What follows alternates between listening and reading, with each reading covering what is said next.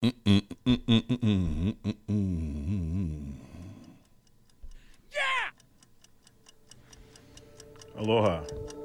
This is international baritone Quinn Kelsey, and this is the CVH That's podcast. what she's saying. Yes. All right. Hey. It's been a minute. All right, shut that up. My God. Sometimes that annoys me too. Hey, everybody. I'm a little hot. I'm turning it down. Tuesday, July 11th. Welcome. Thanks for coming in. I've taken a few weeks off here just because I had my good interviews with Brandon Jovanovich and Lucas Meacham, and so I just kind of let those ride. Boy, they took off. You Lucas fans are something else. I got to give credit where credit is due. My man has a following, and I appreciate you listening. Where am I? I'm in Iowa, right? I've asked myself while I'm here. I mean, it's been asked of me, and I've asked myself, what am I doing here? Well, let me tell you what I'm doing here. I had an opportunity to sing Bluebeard's Castle, and that's a life role. That's one you want. Everybody wants it. If it fits you, you want it. It's cyclical. It's not done so often. Very often you have time. Very often in times when you're doing it, the trouble is the production. The quick story of Bluebeard is that Bluebeard has brought home his new wife, his fourth wife, and she gets to the castle and realizes it's all dark and there's 7 doors before her, and she wants to open these 7 doors, okay? He says, nope, don't do it.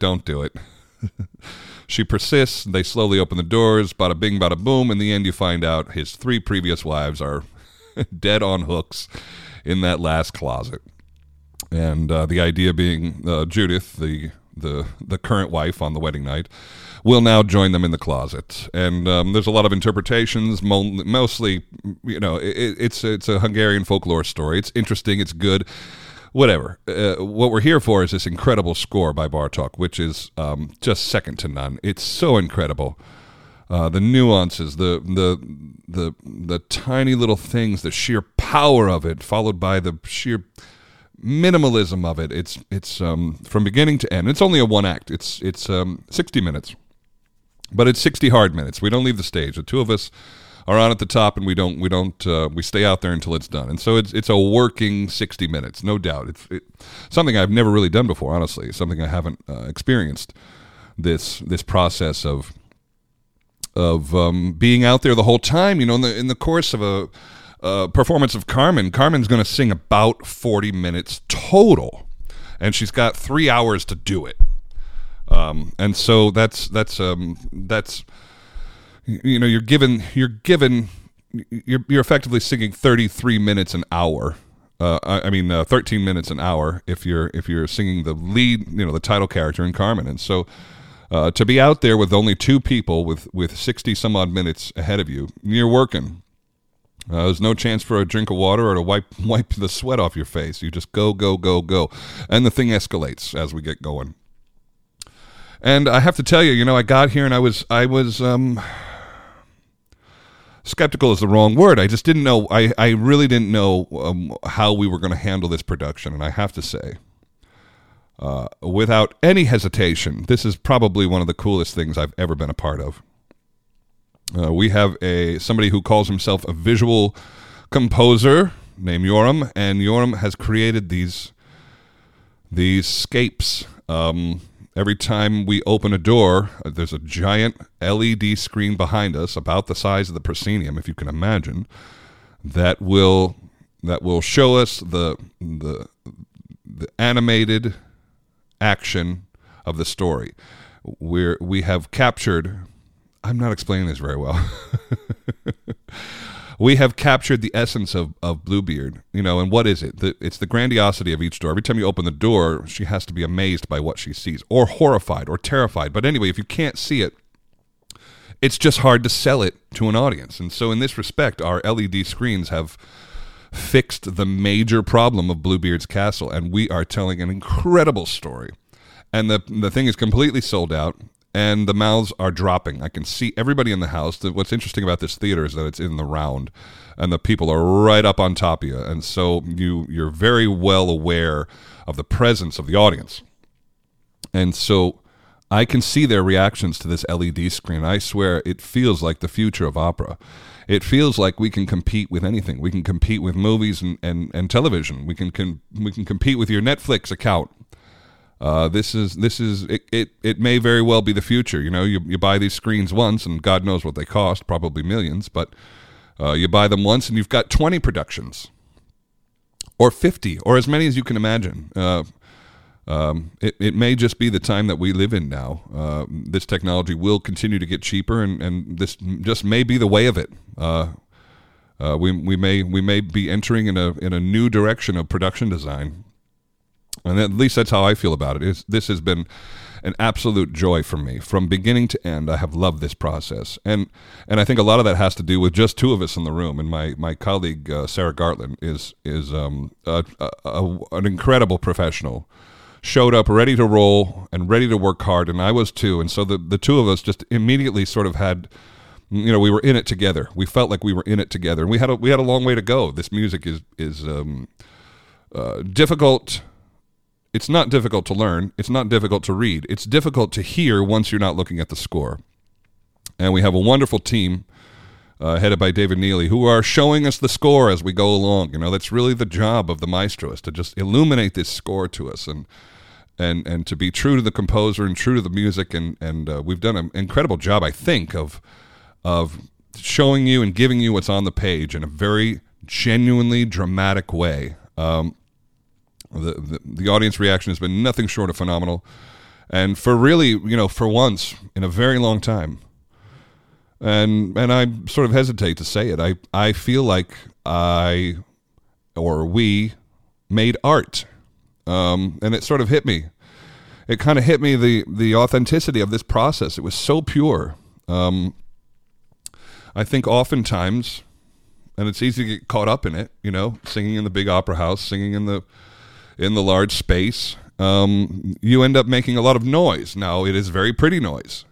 It can be very beautiful noise. It can be very moving noise, but it's a projection trick to hit the back row of a 4,000 seat house, and it's very specific. You have to be standing a certain way. Your technique has to be solid. There's a lot going on to be able to hit that back row. And in a small theater like this, where there's zero effort to be heard, it's only a 500 seat house, if that. There's zero effort to be heard.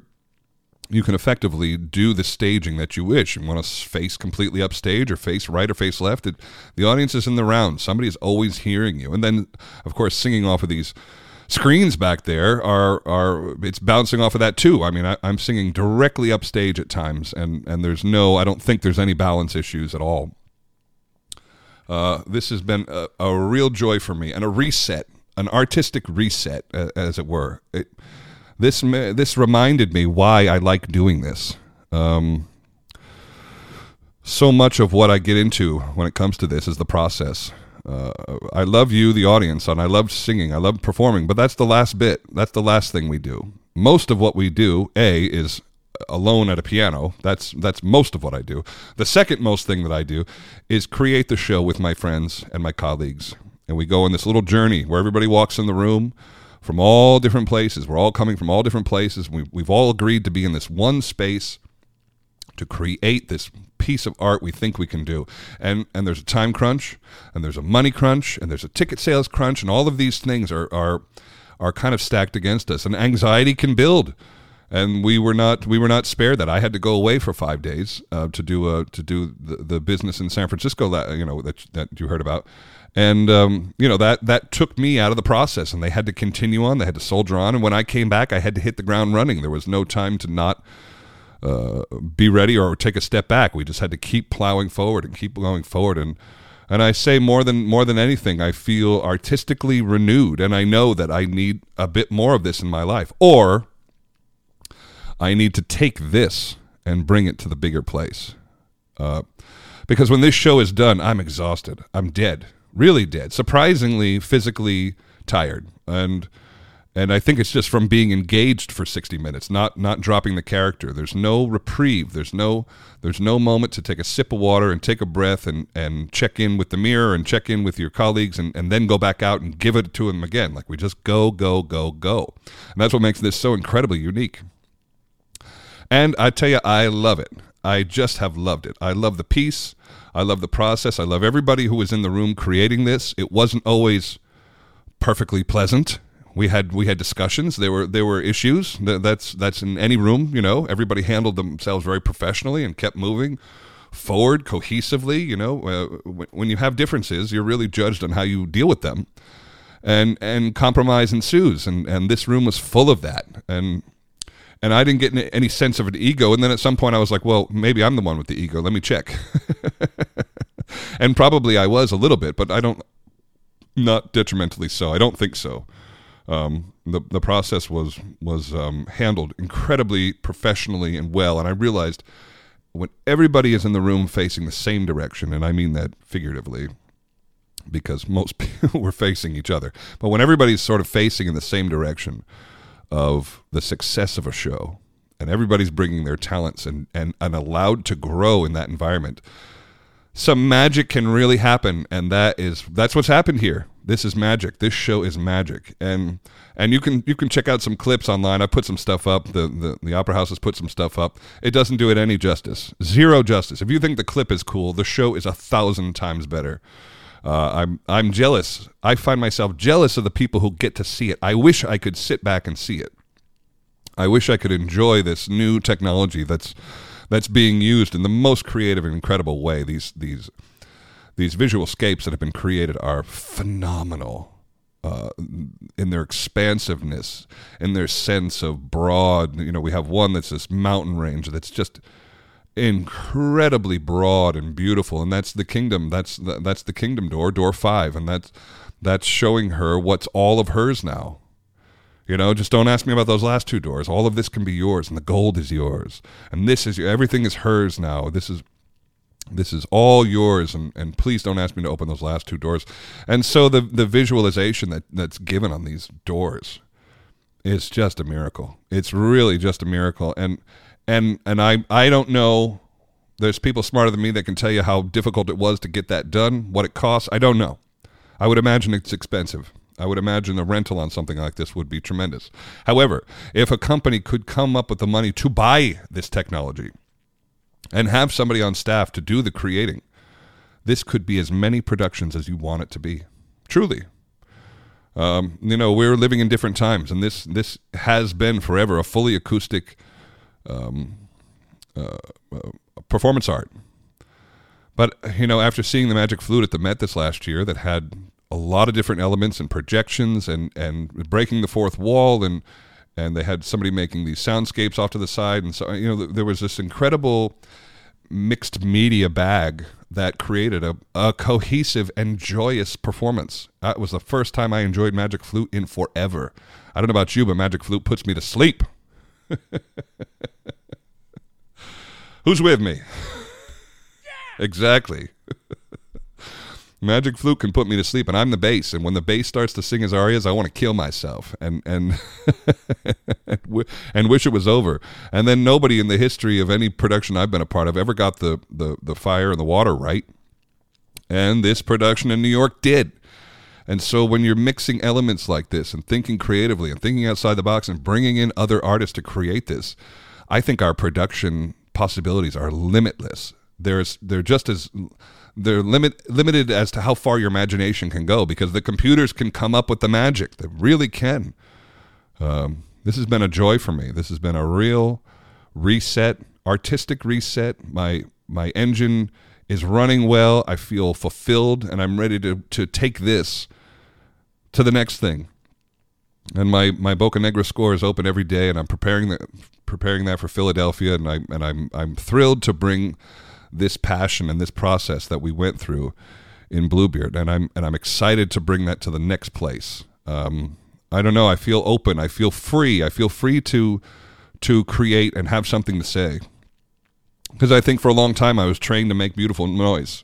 I was trained to make a good line. I was trained, we're surrounded by people telling us what we're doing wrong. I mean, just surrounded.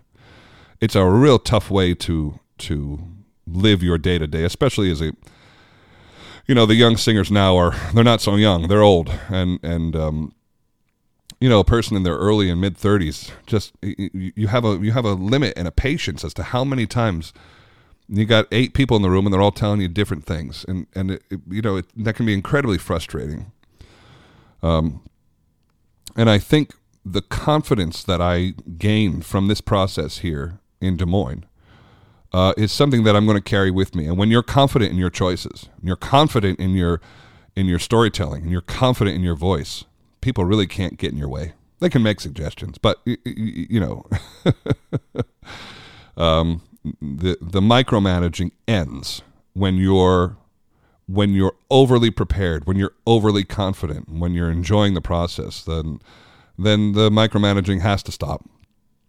And I think that's what happened here. And they allowed 2 artists to create, and they were that we were guided along the way, but we ultimately have put on the show that myself and my colleague Sarah have created over time here.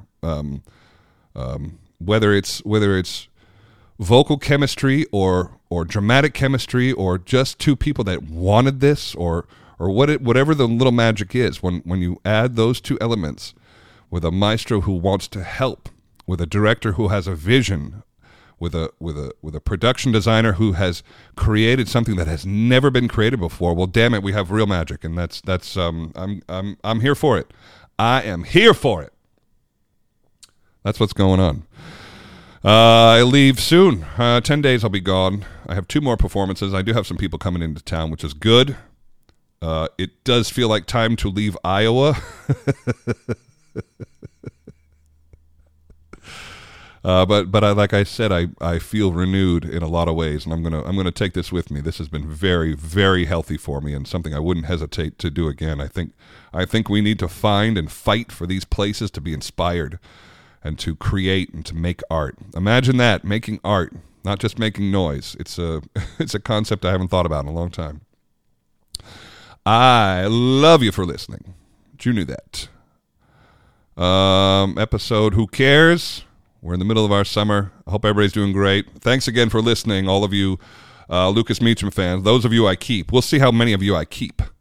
I have an idea in my head of the percentage, but we'll see if that happens. But I do appreciate you all checking in and listening. Lucas's episode was fantastic. He was candid and honest and frankly a natural. Of course, nobody's surprised by that. And all right, we'll see you next time. Thanks. Bye.